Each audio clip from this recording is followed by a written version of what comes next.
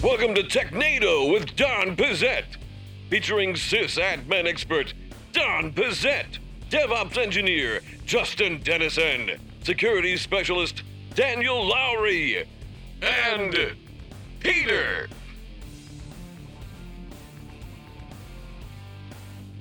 Hello and welcome to Technado with Don Pizzette. I'm your host, Peter Van Rysdam, joined as always by Don Pizzette. Don, how's it going? I am doing swell, excited about today. You know, we have had a great string of guests on the podcast today, and today is no letdown, that's for sure, so it'll be a good one. No pressure, we'll see.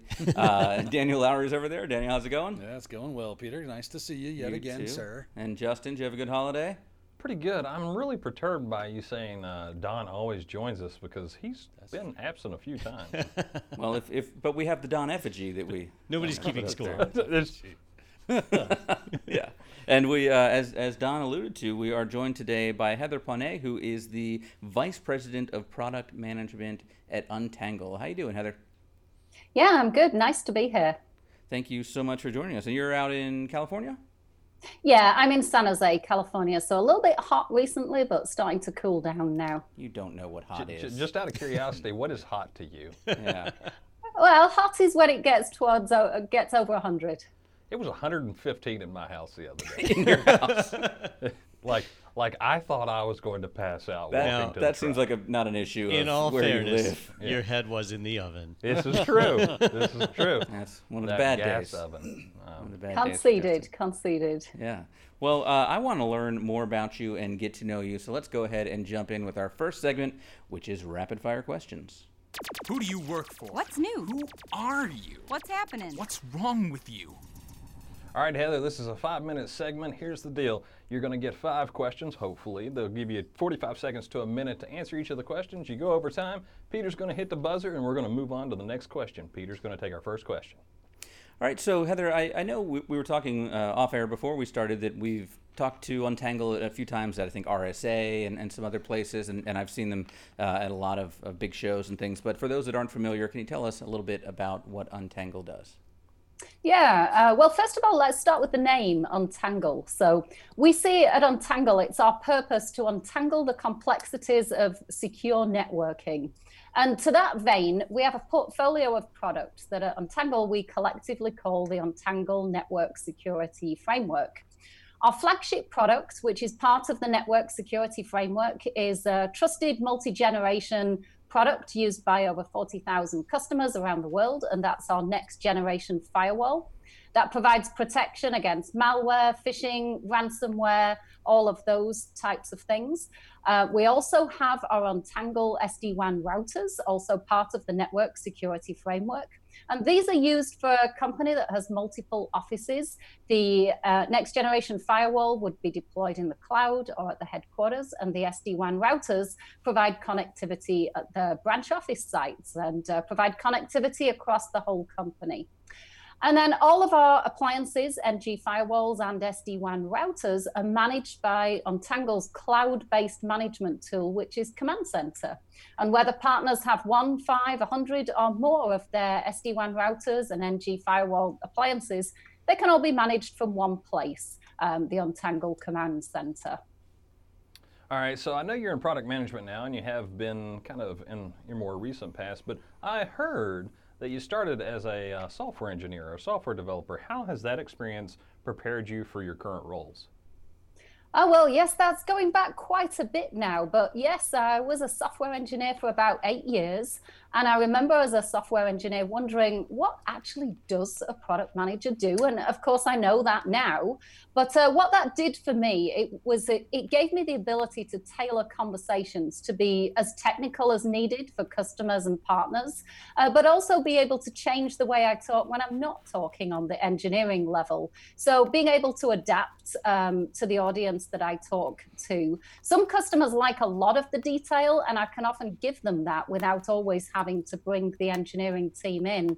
But other than that, internally, I do work very closely with engineering team meetings every single day, and having an appreciation for what they do, how they do it, including what tools they use and how they work, gives me the better availability to have those internal conversations. So we're all just one big team. Now, I know you said your slogan was that you guys untangle the complexity of security, and when you want to have a proper, secure network, there's a lot of pieces you need. You need a firewall, router, you need switches, you need maybe intrusion prevention services, various other devices, endpoint security. Like, there's a lot of different pieces in that solution, and I know I've worked with Untangle in the past in a few, especially like in the educational setting, schools, where cost was a big factor, where they knew they needed a ton of things, but they could only afford a certain amount of stuff. So with that in mind, like, what do you recommend to people when they're working on a shoestring budget?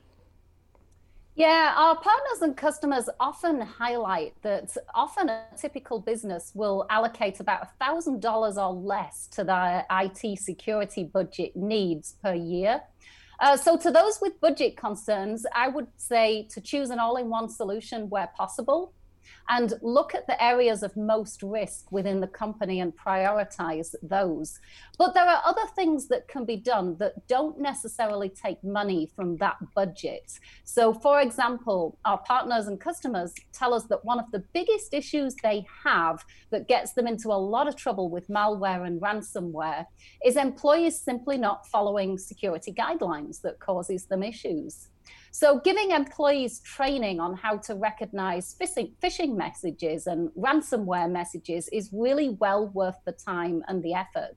Simple things like ensuring that employees know how to double check an email address when given them instructions to do something from the CEO or the CFO. Is it really the CFO? Is it really the CEO?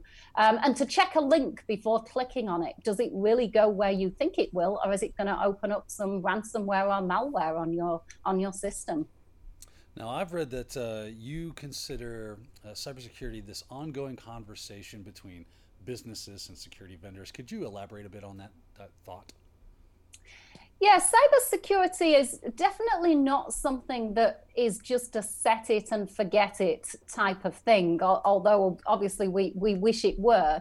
How secure a business's systems are is going to depend on how they have evolved as a company and changed, and also what the latest threats out there are as well. So, for example, today, as you know, with more businesses having a lot of their employees now working from home, the cybersecurity policies are a little bit different. Conversations last year would be about how effective the on-network, in-the-office security policies were. But conversations today are about whether key systems use the best password policies, such as do they include two-factor authentication and trusted devices. But the conversations are also about company assets and systems being accessible only once VPN'd into the corporate network to give them an extra layer of protection. So the conversations just change depending on how a company has evolved and also what the latest threats are evolving into as well. Now, you think Justin went back on your LinkedIn. I went back further, and I see that you were actually the president of your motorcycle club in college. And so I'm just curious, is that like the UK version of the Hells Angels?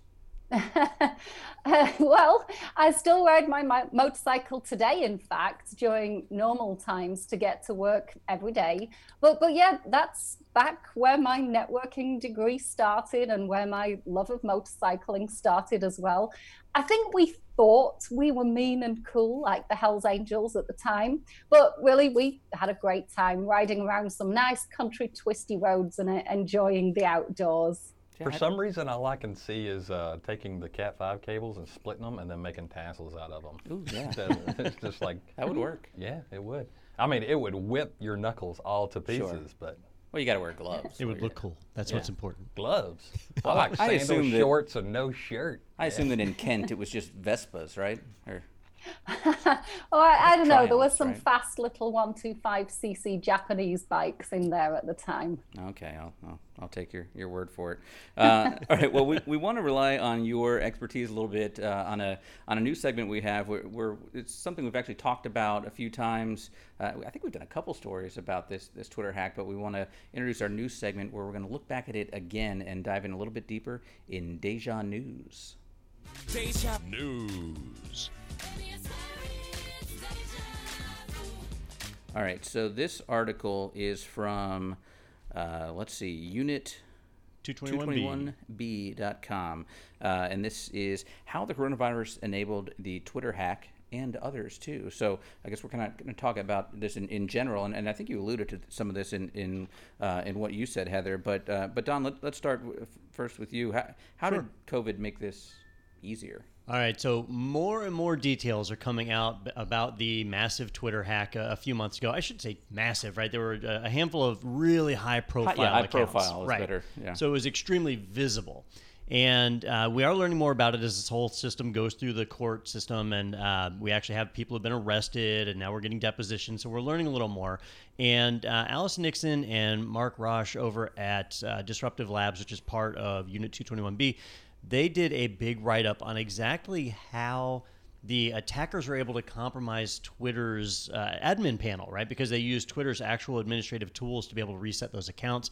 And the key secret was social engineering, that they spent a good bit of time scraping through LinkedIn.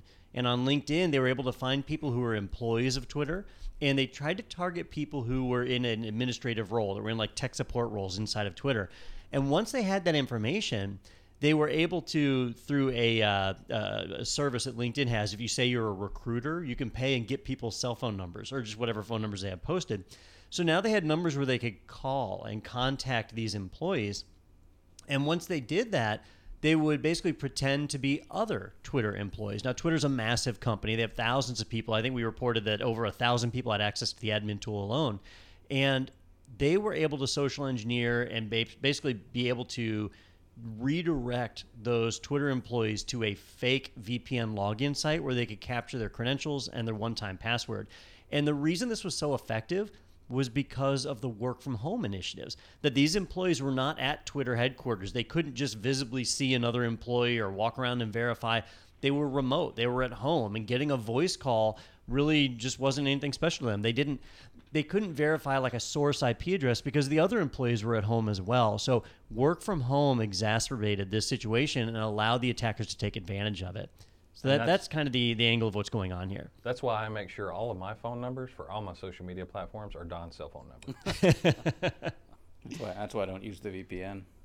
Straight to Starbucks. Seems right? dangerous. Well, things like caller ID are extremely easy to spoof. Yeah. And so if you know somebody's number, you can spoof the caller ID side. You call somebody up, and if that's all they have to verify you, if they don't know your voice, if they've just talked to you via email, you're really susceptible. So this highlights how even the really big companies, this company has $1 billion in revenue a year or whatever, they're struggling with this. And Heather, you mentioned that some companies are only spending $1,000 a year on security. I spend more than $1,000 a year just to secure my own family, not even considering a large organization like this. So, what are some of the challenges you guys see? Because, you do firewall appliances and services and all that. For the schools and businesses you work with, these people have now gone to work from home. What are they doing to keep secure? Yeah, no, it is very different now. And certainly you're seeing across the news over the last 6 months or so that there's certain kinds of malware and security tips and tricks that are being used to take advantage of the COVID era, so to speak. So pretending to be something about COVID news and all sorts of things like that. But a big part of the working from home is to change the security posture a little bit. It's not the case that everybody's nicely protected about that big behind that big global firewall. So things like a multi-layered security approach, including endpoint security as well.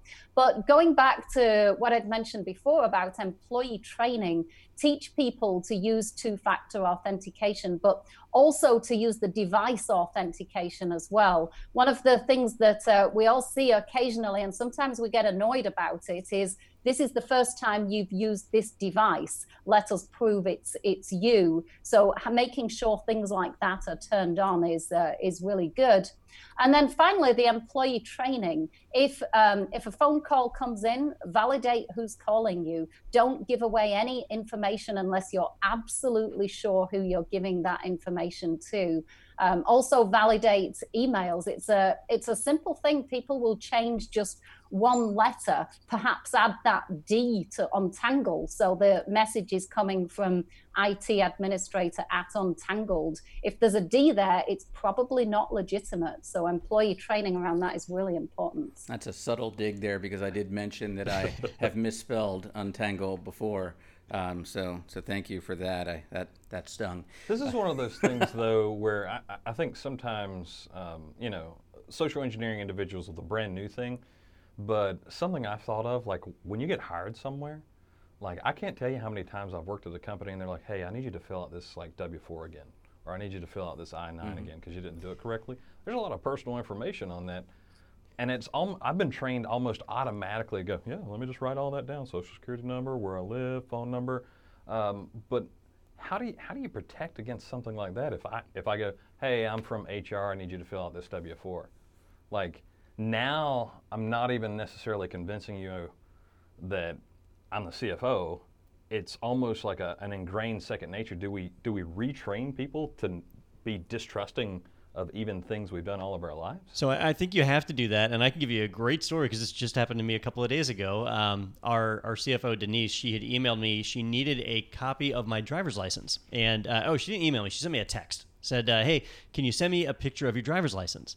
And I looked at that. Now, I know Denise, known her a long time. I've got her contact in my phone, so I had her name, her picture.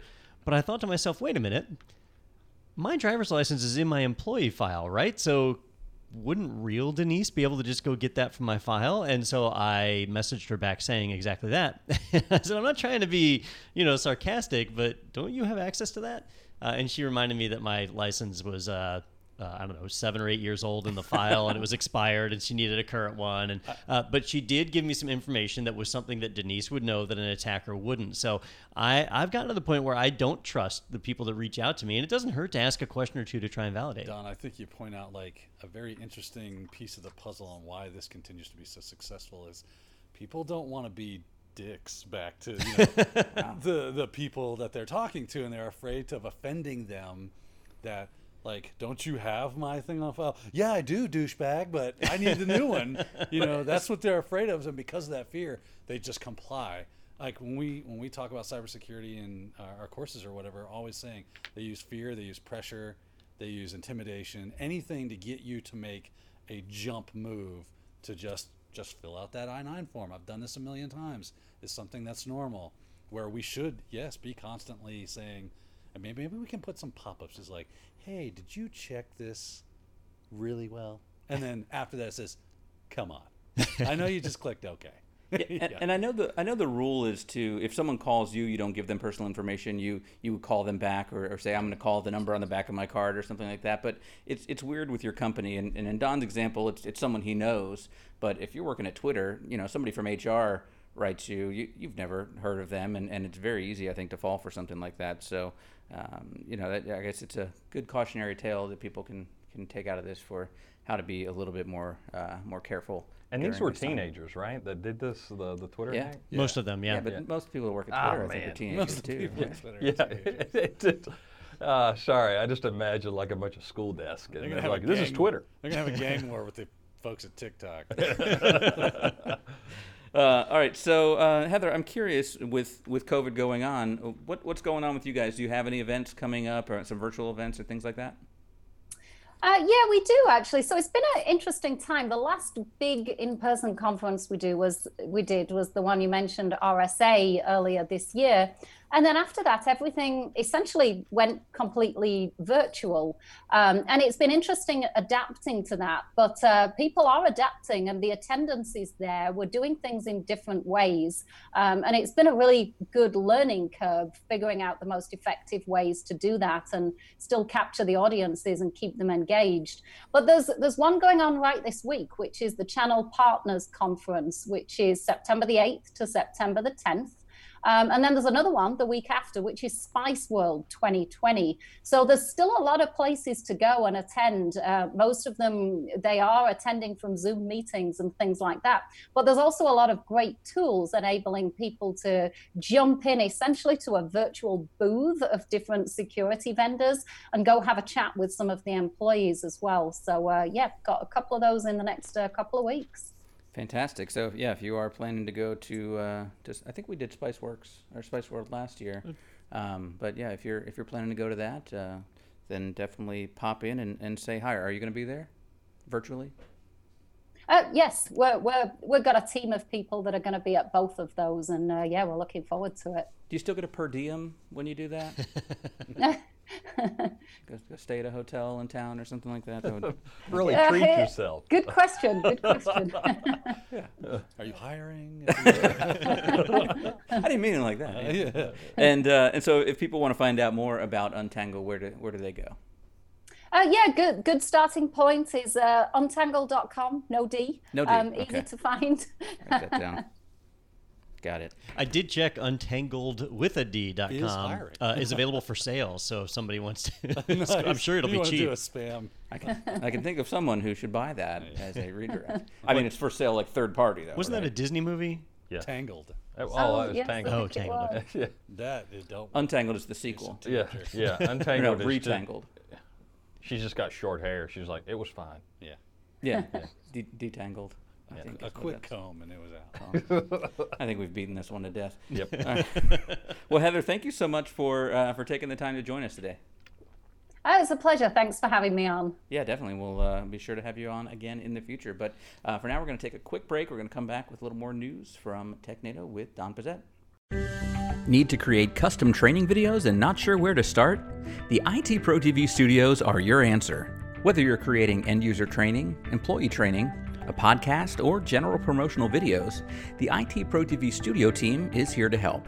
Choose the level of service that fits your needs, from ad hoc video production to the convenience of turnkey service. Available services include pre-shoot consultation, recording, editing, makeup, on-camera talent, and more. Choose from a variety of sets, or customize the look using your own background displays and props. And if you think video is outside your budget, think again. The IT Pro TV studios are an affordable option with half, full, and multi-day rates available. Visit itpro.tv/custom-training to see the sets, view a detailed list of equipment, schedule a visit, and request your personalized quote. Don't stress about video creation. Let the IT Pro TV studio team bring your video ideas to life. Welcome back to TechNado with Don Pizzette. Thank you so much to Heather for joining us from Untangle, and be sure to check them out at untangle.com with no D. Remember that. I'll tell you, Peter, if I said that, if I'd have been leading any of this segment, they'd have been a D on every one of them things. I'd have been like, untangle. I just typed it once, out of, Yeah. and I And screwed it everything auto-corrected up. you. to Yeah, I untangled. mean, I guess when you get with the skinny part of a fishing rod for adding an extra letter, then you learn how to not have that letter on there. But Yeah, that's The a, eyelets will work you over. that's a good approach. All right, well, let's go ahead and jump into the news this week because we have a lot of it. And our first article is from ZDNet.com. Lenovo releases first Fedora Linux ThinkPad laptop. Fedora, Red Hat's community Linux for developers, is finally available from a mainstream PC vendor, Lenovo. And a lot of people use ThinkPads here, I think in our office, or a handful of them at least. So this will be an interesting option to see if anyone takes them up on it. Is something that you'll consider, Don? Yeah, well, so I do already have a Lenovo, but it's not one that's officially listed. There's a few vendors out there that sell laptops that come with Linux pre-installed. There's some like System 76 and Penguin Computing that focus specifically on Linux. And then there's Dell, where they have their XPS 13 Developer Edition that ships with Ubuntu. But this is the first time that a mainstream provider has decided to ship with Fedora instead. Ubuntu is really, really popular amongst a lot of people, but Fedora has a great big bastion of light above it, I guess, in that it's the distro that Linus Torvalds runs. Because he does kernel development, it's typically closer to the cutting edge of what's latest and greatest, but still stable. I'm a pretty big fan of Fedora. It's the kind of test bed of the Red Hat Enterprise Linux environment, so it's really closely tied into the Red Hat community. But it's a cool distro. It's neat to see it available on a laptop. The Lenovo folks had announced they were going to do this a few months ago, but now it's officially live. So you can go on their website, you can buy an X1 Carbon Generation 8, and choose to have Fedora Linux as the default distro on there. Pretty cool. Now, Don, I must be confused about Fedora because when I initially read this, I was like, wait a minute. I thought Fedora was the cutting edge, but then as a developer, I would be afraid that like I would have an update and something would break. Like, is that not like how Fedora works? Because it's a rolling release, right? Yeah, so they do an update every 6 months, and unlike Ubuntu, where they do the long-term the LTS release every 2 years. Fedora doesn't have an LTS release. So when you install it, it's going to be supported for 6 months, and then you've got to upgrade to the next one. And so it's 32 right now, then it'll be 33, and you've got to update. But if you're a developer, you're trying to develop not for necessarily what you've got right now, but for what's coming in the future. So if WireGuard is going to be integrated in the kernel soon, you want to make sure that you're able to take advantage of that. And so Fedora lets you do it. You can still downgrade if you want, or you can do flat packs or snaps or whatever if you want to support older libraries. All that's available, but by default, it is running the latest and greatest. Now, let's get down snaps? to brass tacks. How much less money do I get to spend on a laptop because I don't have to buy a license? I think It says in the article $40 here. bucks. $40, that's it. Yeah, because the Windows tax isn't as big as most people think that it is when you're on one of these vendors. I know the difference between Home and Pro is not all that significant anymore. I don't see it in the article, but yeah, it's like $40 or something. Yeah, it's got the entire default package has a base price of $2,145, but for now, it's available for $1,287. That's a lot. That's a big cheaper. jump. If you ever buy a Lenovo on their website, they run massive sales like every couple of weeks. So if it's ever full price, just wait, and they'll do another sale. Yeah. Should I buy this? Wait. Yep. Yeah. Don Pizzette said wait. And Always Don wait. Pizzet said wait again. There you go. But like with a beret on. It sounds And a more official cigarette. when it's And French. that really long cigarette. You will wait. I'm trying to get in and customize it to find out the license price. For It's some taking me a reason, minute. I just imagine Don packing some Misty 120s. Oh, wait a minute. We're going to get flagged, aren't we? Because I'm talking about smoking. Yeah. I have to check each week when I upload this that it is not for kids on YouTube, so we might be cleared there. Oh, but okay. maybe there'll be a warning now under the Okay. episode. Can you just opt into a not for kids standard and then you'd uncheck it when it is When it- okay? If we make a video for kids, that no would be. one said a swear And this word week in it's whole thing. TechNado for kids. Yay, dick. No, next week. And it looks like you maybe saved next time. $44. Okay, just- $44. I'm doing I math here. tell real you quick. what, you know how many packs of cigarettes you could buy for $44? A whole carton. $44, is that a carton anymore? I don't know. Actually, I don't think You so. get I think there's a like carton. $7.50 a pack now. Man. Yeah, I You think a kidding? carton of cigarettes is like $80. Yeah. That's our new Bitcoin. Yeah. Just buy cartons of cigarettes. You mean See, prison Bitcoin? Yeah, prisoners had it right all along. Yeah, prison cryptocurrency, also known as Pall Malls. I think we're onto something here. I think this could be a whole new economy. Yeah, this is. I'm going to set up an exchange in a lunchroom. So the new ThinkPad is 18 cartons of 18 Virginia cartons. Slims. Yeah, Oh, 120. yeah. Some Benson and Yeah, Hedges. You've perfect. come a long way, baby. Vantage non-filters, baby. That's premium. Right. All right, let's head over to our next article over at Ars If we were going to Technica. skate by on that checkbox just a little while Yeah, ago, I it's suspect gone. we are. Yeah, I not start now. every episode with maybe it's good for children. Then we talk. This article is brought to you by Lucky Strike. Remember, Lucky Strike means fine tobacco. All right, ArsTechnica.com. Western Digital is trying to redefine the word RPM. Well, those measurements of rotational speed are just like your opinion, man. Is the subheading there. Man, I tell you. So I don't think I should get white-knuckled, like upset, reading something. Did you? Yeah, it's dumb as hell. It is dumb It's as hell. dumb as hell. I intentionally didn't read this article because I wanted to just make some guesses as to what RPM is. The best I could do was raviolis per meal. I like how you Close. think. I think that's a more valid representation. Yeah, it should be at least 4. Because at least I could verify how many raviolis per meal I had. What is Western Digital? What did they pick? Here? All right, so RPM is rotations per minute on a spinning disk, which most of us have moved over to SSD at this point, but if you're doing bulk storage, spinning disk is still a thing.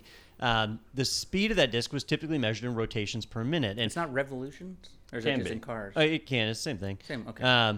So I say. But 5,400 RPM drives were pretty standard, but pretty slow. 7,200 RPM drives were faster and reasonably priced. And then you got to like 10,000 RPM drives that were expensive.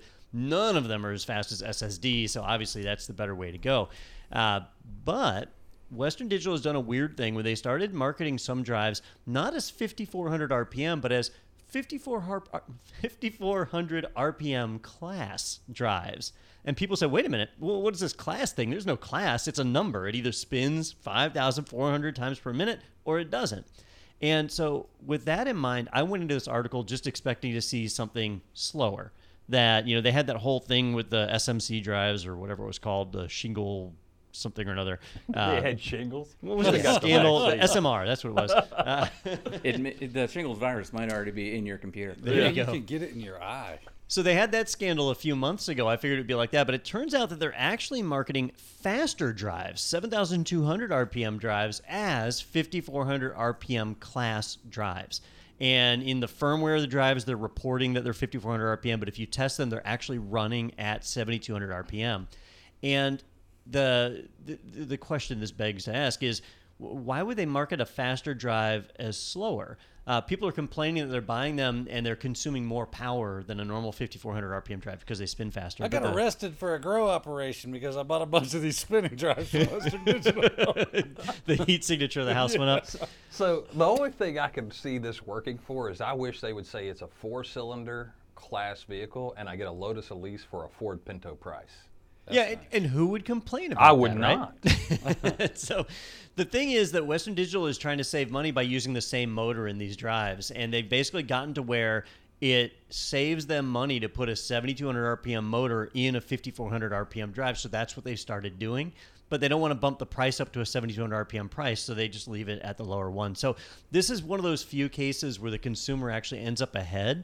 But Ars Technica did a really good job of making it sound like Western Digital was the devil on this one. So I thought that was interesting. But I would still argue that they might be at least like a demon. a lesser demon. imp. Yeah, they're maybe Yeah. not full blown like Beelzebub or Mephistopheles, but just we're Magical talking Mr. Mistopheles? Yeah, Mr. Mistopheles. Yeah, We're Mr. going to start Mistopheles. measuring it based on not raviolis per meal, but like how many paladins it would take to... to take him down in a siege. Yeah, so the 5,400 RPM class, like, I don't know, it's just, whenever people go, I know units of measure are like objectively measured, but I was thinking, hear me out, what if we put some marketing bullshit around it? winning. Hey, Peter, how do you feel about that? Every week I feel that I have to apologize on behalf of marketing, but I'm actually really disappointed in this article because I thought they were going to use the acronym RPM for something else. I was hoping to get some raviolis. Well, and Peter, before I read it, I also thought they were going to do that, like, Regal Spaniels per mile or something. I'm still confused from a few weeks ago when we were talking about how Windows Virtual Desktop is ARM-based, and I could not figure out what part of it was running on an ARM chip. So it was the Azure Resource Manager? Yeah, Azure Resource Manager. Manager, I yeah. think that's again marketing going, no one uses the acronym ARM, right? Yeah. No. Can we use that? Yeah, we can say ARM-based. Is that Yeah, and ARM's not a word for something already, Yeah. right? Yeah. It's- people know it's an acronym. That's a pretty standard phrase. We can just For some take reason, that. I just imagine the Windows logo on like, like, It's like the hand disembodied from- arms like from the flopping Addams around. Family. It's Yeah. like, he's just in there moving stuff around. That's how the computer works. Yeah, there you go, Daniel. All right, let's head over now to our next article from SecurityBoulevard.com. Feds propose 911 emergency call for reporting security flaws. Experts warn it's easier said than done. I mean, the things that people call 911 for right now, of like not getting the right amount of cheese in their taco at Taco Bell. What would this be? This captcha is confusing. For I the can't record, find the for the stoplights record, in the photo. they are not saying call 911 for cybersecurity It's gonna incidents. create That a is new not one, what they're saying. like an 811. Or Yes, something like a That's for 411. 411. And so they want to create a hotline that you can call for cybersecurity incidents, but not just any security incident, incidents affecting U.S. government sites and services. So if anyone in the public sees something involving the U.S. government stuff, you can call this hotline so that they're aware of it. So it's really like a bug bounty hotline. And that's it. that you They've get made no it- money from. They've made it as confusing as possible, which is typical of government agencies, I guess. It's a free bug bounty So program. all I can see is, hey, why don't we make a digital service where people can self-report about things being broken for the U.S. government? Well, where are we going to host it? At the U.S. government. Well, what if someone DDoSes it? That'll be fine. They can call oh, wait a minute. Wait. Wait a minute. That'll be all right. One thing they call out in the article is that they are proposing to create this line. They haven't actually decided to do it yet. They probably won't, but they've kind of put this proposal forward, and it really centers around giving people a way to call in and report this stuff. But it has no verbiage in there for what to do once it's reported. So there's no like budget set up for repairing things. There's no ticketing system to then flood that over to the engineers. Details, Donnie, details. All I see is them scrawling it on papyrus scrolls, rolling it up, throwing it in a T-shirt cannon, and shooting it over some crowd, and going, "There we go, we did something." It's like when the FCC opens up for comment. And then they disregard all of them. All of them. Yeah. Every call ends at the center with, "Yeah, well, that sucks." All right, well, yeah, thanks for calling. Good luck. Yeah, good luck. Sorry you have to deal with that. Man, I'm glad I am not using that. Thanks for being a patriot. Yeah, they went with the phone system because they were going to do where you mail it in, but then they broke the postal service. So. Yeah, there was that. All right, so this is not out yet, and as Don said, do not call 911 to please. report computer problems unless you are in immediate grave danger. Unless someone is killing you with a computer. That's a computer problem. Yeah, With a U.S. government computer? if you're getting wailed on with like an HTPC on a cord, The new Lenovo. With And you got the wherewithal to pull out your phone and be like, "Hey, phone, call 911. No, not 911. The new one. Dang it, not that Do the one. new one. Yeah. Oh, and if you are one of our listeners that happens to be outside of the United States, the United States government, one, does not care about your cybersecurity incidents, and Right. two, is probably responsible for them. Don't they have like 999 in other countries? Real know they do quick, in the I want to UK. go on record and say Don Pizzette said that, and Justin Dennison is no way affiliated with that. Yeah. I like the government. Please don't hurt me. yeah, I don't want to get arrested and sent to Gitmo. Again. FISA courts are fun. Come on. Yeah. So it would be fun to see if they take like submissions for what number this would be. Like I know that I would submit 8675309 like that would be a good 7,000 one. times. Yeah. Actually, I might write a botnet to And then submit everybody would already know the number. 8675309. That's how government comment systems work, Justin. I think it should be a 1-900 number so the system can pay for itself, and maybe even 1-900 Mix-a-Lot. Wait a minute. Hey, is Miss Cleo's number available? Yeah, 976. I already know. Yeah, she got wicked in trouble for all that. I mean, you think she would know the problems already? You don't have to call. Point. She's like, I know, we're fixing it, is how every call starts with her. We're working on it. All right. Yeah. All right, our next article is also from Ars Technica. We're going back there. The Accidental Notary. Apple approves notorious malware to run on Macs. Newfangled malware protection gives users a false sense of security, critics say. So, what is this? Apple is approving malware now to just get it right on your computer quicker? A few years ago, Apple changed their operating system so that when you ran an application, the application had to be digitally signed by a developer. And they did that to help people identify when an application had been tampered with or when you got an application from an unauthorized source. The biggest challenge that program had was that literally anybody could spend $100, get an Apple developer account, and start digitally signing their applications. Now, if you did something malicious, Apple could revoke your certificate, and that would make the application no longer run. So it was a very weak kind of protection, but it worked for a little while. Then Apple bumped it up a notch and said, now not only do you have to be digitally signed, but you can be notarized as well. And notarized means that the application has been through their testing process, that they've scanned it, they've checked it, it's virus-free, it's malware-free, and you can trust this application.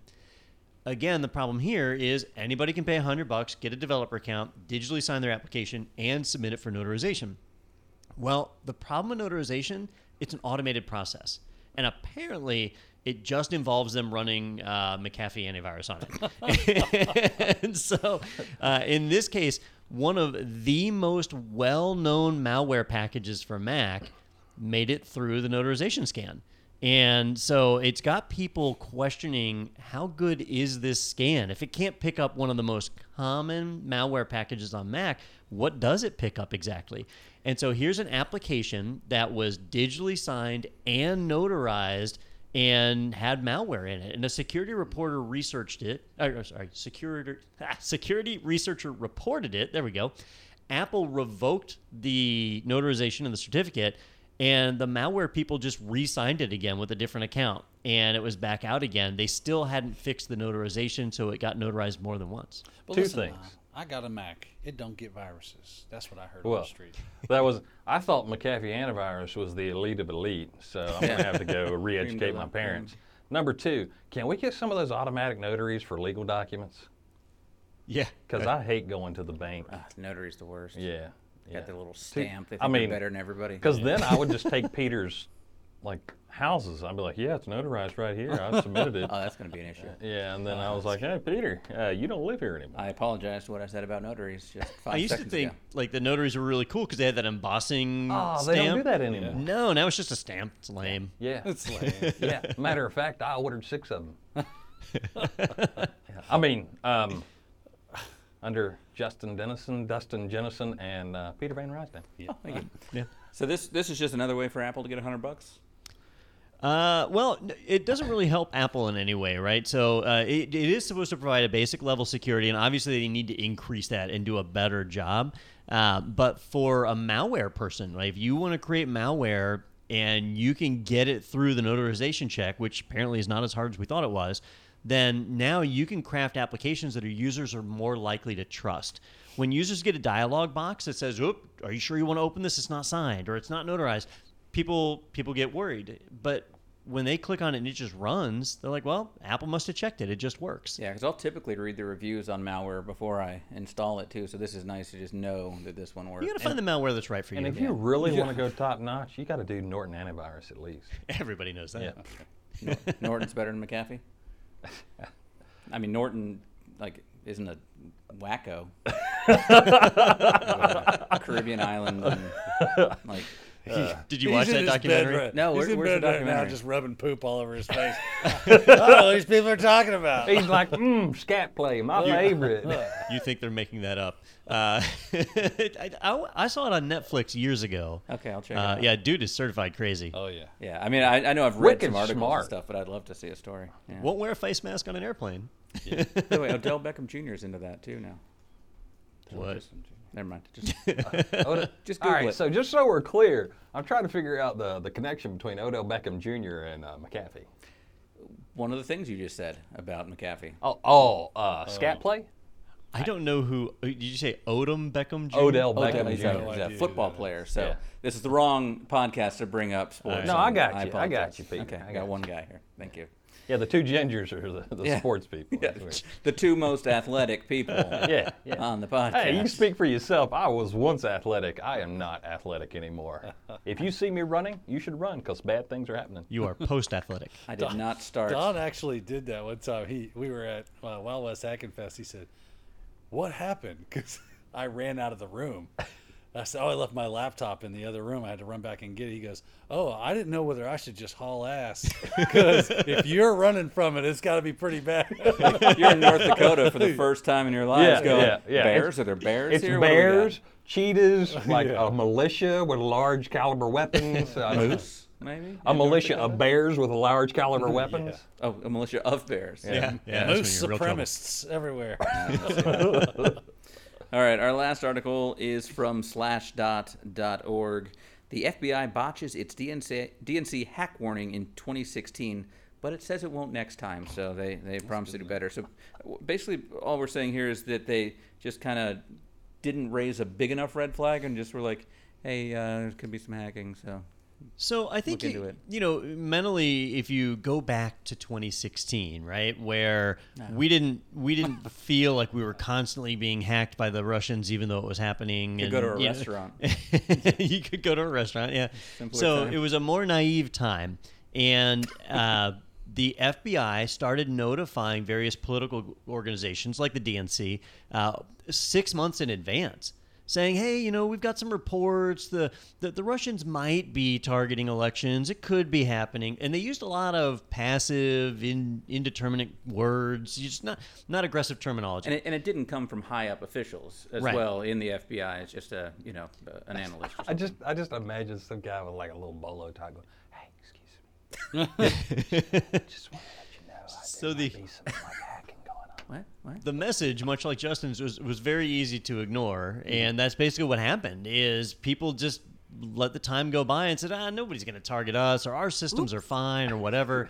And then one day they find where, hey, the Russians have been in that server for weeks and months and had access to everything, and what are we going to do? Yeah, Vladimir Putin won the election. How did? And I keep saying the Russians. I should clarify, it was really anybody who wanted to be in the server. It just so happened it was a Russian hacking group, right? Yeah. Fancy Bear. Fancy Bear, yep. So if we fast forward to today, now I think people are on their guard, right? And if the FBI were to send out a letter like that was saying, hey, we think some stuff might be happening, I think people would pay attention. But what the FBI is saying now is, hey, we're going to be a little more accurate. We're going to give you a little more information and try and be a little more assertive to say, not that we think this is happening, but hey, this is actually happening. Attackers are targeting these systems. You need to be on your guard. I bet it won't make any difference in the response these organizations take, but at least they'll know. Well, they're spending that cool For some reason, I just $1,000. imagine instead of, I think you're getting hacked, it's, you're getting hacked. Yeah, you already know. Well, and that's the thing. At this point, it shouldn't be them coming to anyone saying, hey, you're getting hacked, because obviously we're all getting hacked constantly. It's My just computer by is on. whom. Why do you think I have a stockpile of Vantage non-filters? I need to pay these guys. That's right. That is the currency. Yeah. I mean, because you won't be able to get to your Bitcoin after No, the EMP you got to goes have off. that prison Bitcoin. Yes, right. But you don't have to keep it where you're keeping it, Justin. This is not actual prison. I don't need you telling me what to do, Peter. Just saying. He's got his cellmate to do that. Hold this belt loop. Sorry. Yep, click that box multiple times, Peter. That's why. That's why But Virginia seriously, flips. so yeah, when do we think you're going to get all the information about the hack in this coming election? Based on this, we should hear about it in 2024. That's a good point. Oh yeah, we're 4 years late on this one. They're going to be like, hey, we were hacked back in 2020. Yeah, President Putin said we was. Yeah, I heard, no, he said we weren't. I'm pretty sure he said we weren't. Yeah, I wasn't about to go against him. You know how he holds that hand? I just know he's going to draw down on me. And North Dakota is now called New Siberia. New Siberia. It is kind of our Siberia. isn't it? It's really our. I 'Cause mean, it gets cold there. apologies to anybody from the area. It's a beautiful country, though. But statistically, chances are you're not listening. Yes. Just based on the So numbers. hot. But There's Peter just Yeah. making fun of people. Come to find out, that's like 80% of our listener Yeah. base is like this It's small like- commune. And all of a sudden our the numbers just Dakotas, drop off. And they're like, well, we have no They're listenership on the invading podcast. Gainesville, Florida. We want Peter! We're like, we'll give them to you for 2 cartons of Marlboro Reds. Give me some 100s in a soft pack. All right. On that note, thank yeah. you for. We know way too much about cigarettes. Now I know my value. Bro, too, we which is come great. from cigarette country. It's true. Yeah. That's true. Yeah. Yeah. Peter, do these promos. Yeah, I'll do it right now. So we got a good webinar coming up on Thursday, September 17th. The Buzz about intent-based networking. What you need to know about IBN, and that is with Ronnie Wong, Thursday, September 17th at 2 p.m. Eastern Time. You can head over to itpro.tv/webinars and register for that one. You can also see the one that we just did, the new virtual desktop, an inside look. That was with Christian Brinkoff, friend of TechNado here, and he was able to show Mike Roderick all the cool stuff that you can do now in Windows Virtual Desktop, and that one is archived and now up on the website as well, so check that out, because I know we had a lot of people, a lot of questions on that one, so definitely head over there and see what that one's all about. And while you're on that internet, head over to go.itpro.tv/TechNado. You can get a 30% coupon code for your personal subscription. That's for the lifetime of your subscription. So as long as you keep it active, you get that price locked in. You can also get a 7-day free trial. You can request information for your team as well. If you have a team of 2 to 1,000, you can get volume pricing and find out all the cool things like the Pro Portal that are available to you. That's over at go.itpro.tv/TechNado. All right, well, thank you again to Heather Pawnee for joining us, and thank you, gentlemen, for educating me on my value in cigarettes. How many cases did you say? 2? Two cartons of Marlboro Reds. Yeah, Got to be in the box, though. Yeah, I don't You know. are. Yeah, Man, two cases of Marlboro Red might be able to buy a small house. or a very large house. In North Dakota. Depends on what area you're in. Yeah, a nice ranch. up in the Dakota country. All right, well, thank you, everybody. And I think we did, Don, keep our streak of great guests again. Yeah. How many weeks does that make it? I want to see which guest goes back and goes. 154. What episode are we on? At 168, I think. Oh, 168. But they were not all good. No. Sometimes you win, sometimes you lose. We've been winning lately. Wes, You know, I think it's one of the positive effects of COVID-19 is that like some of the really great people out there have time on their hands to do podcast interviews. They are bored. And we're working on a new website for TechNado where we're going to have a submission form as well, so you can submit yourself to be a guest here. Sweet. Because we'd love to have more of you on. I'm filling that out. Yeah. Dan, you're in. You're already in. I'm gonna suggest a bunch of alternate personalities. Just have somebody Photoshop different versions We of can me. fill this screen with 4 Justins instead. All right. Well, hopefully we won't do that next week, but we will see you guys then on TechNado with Don Pizzette.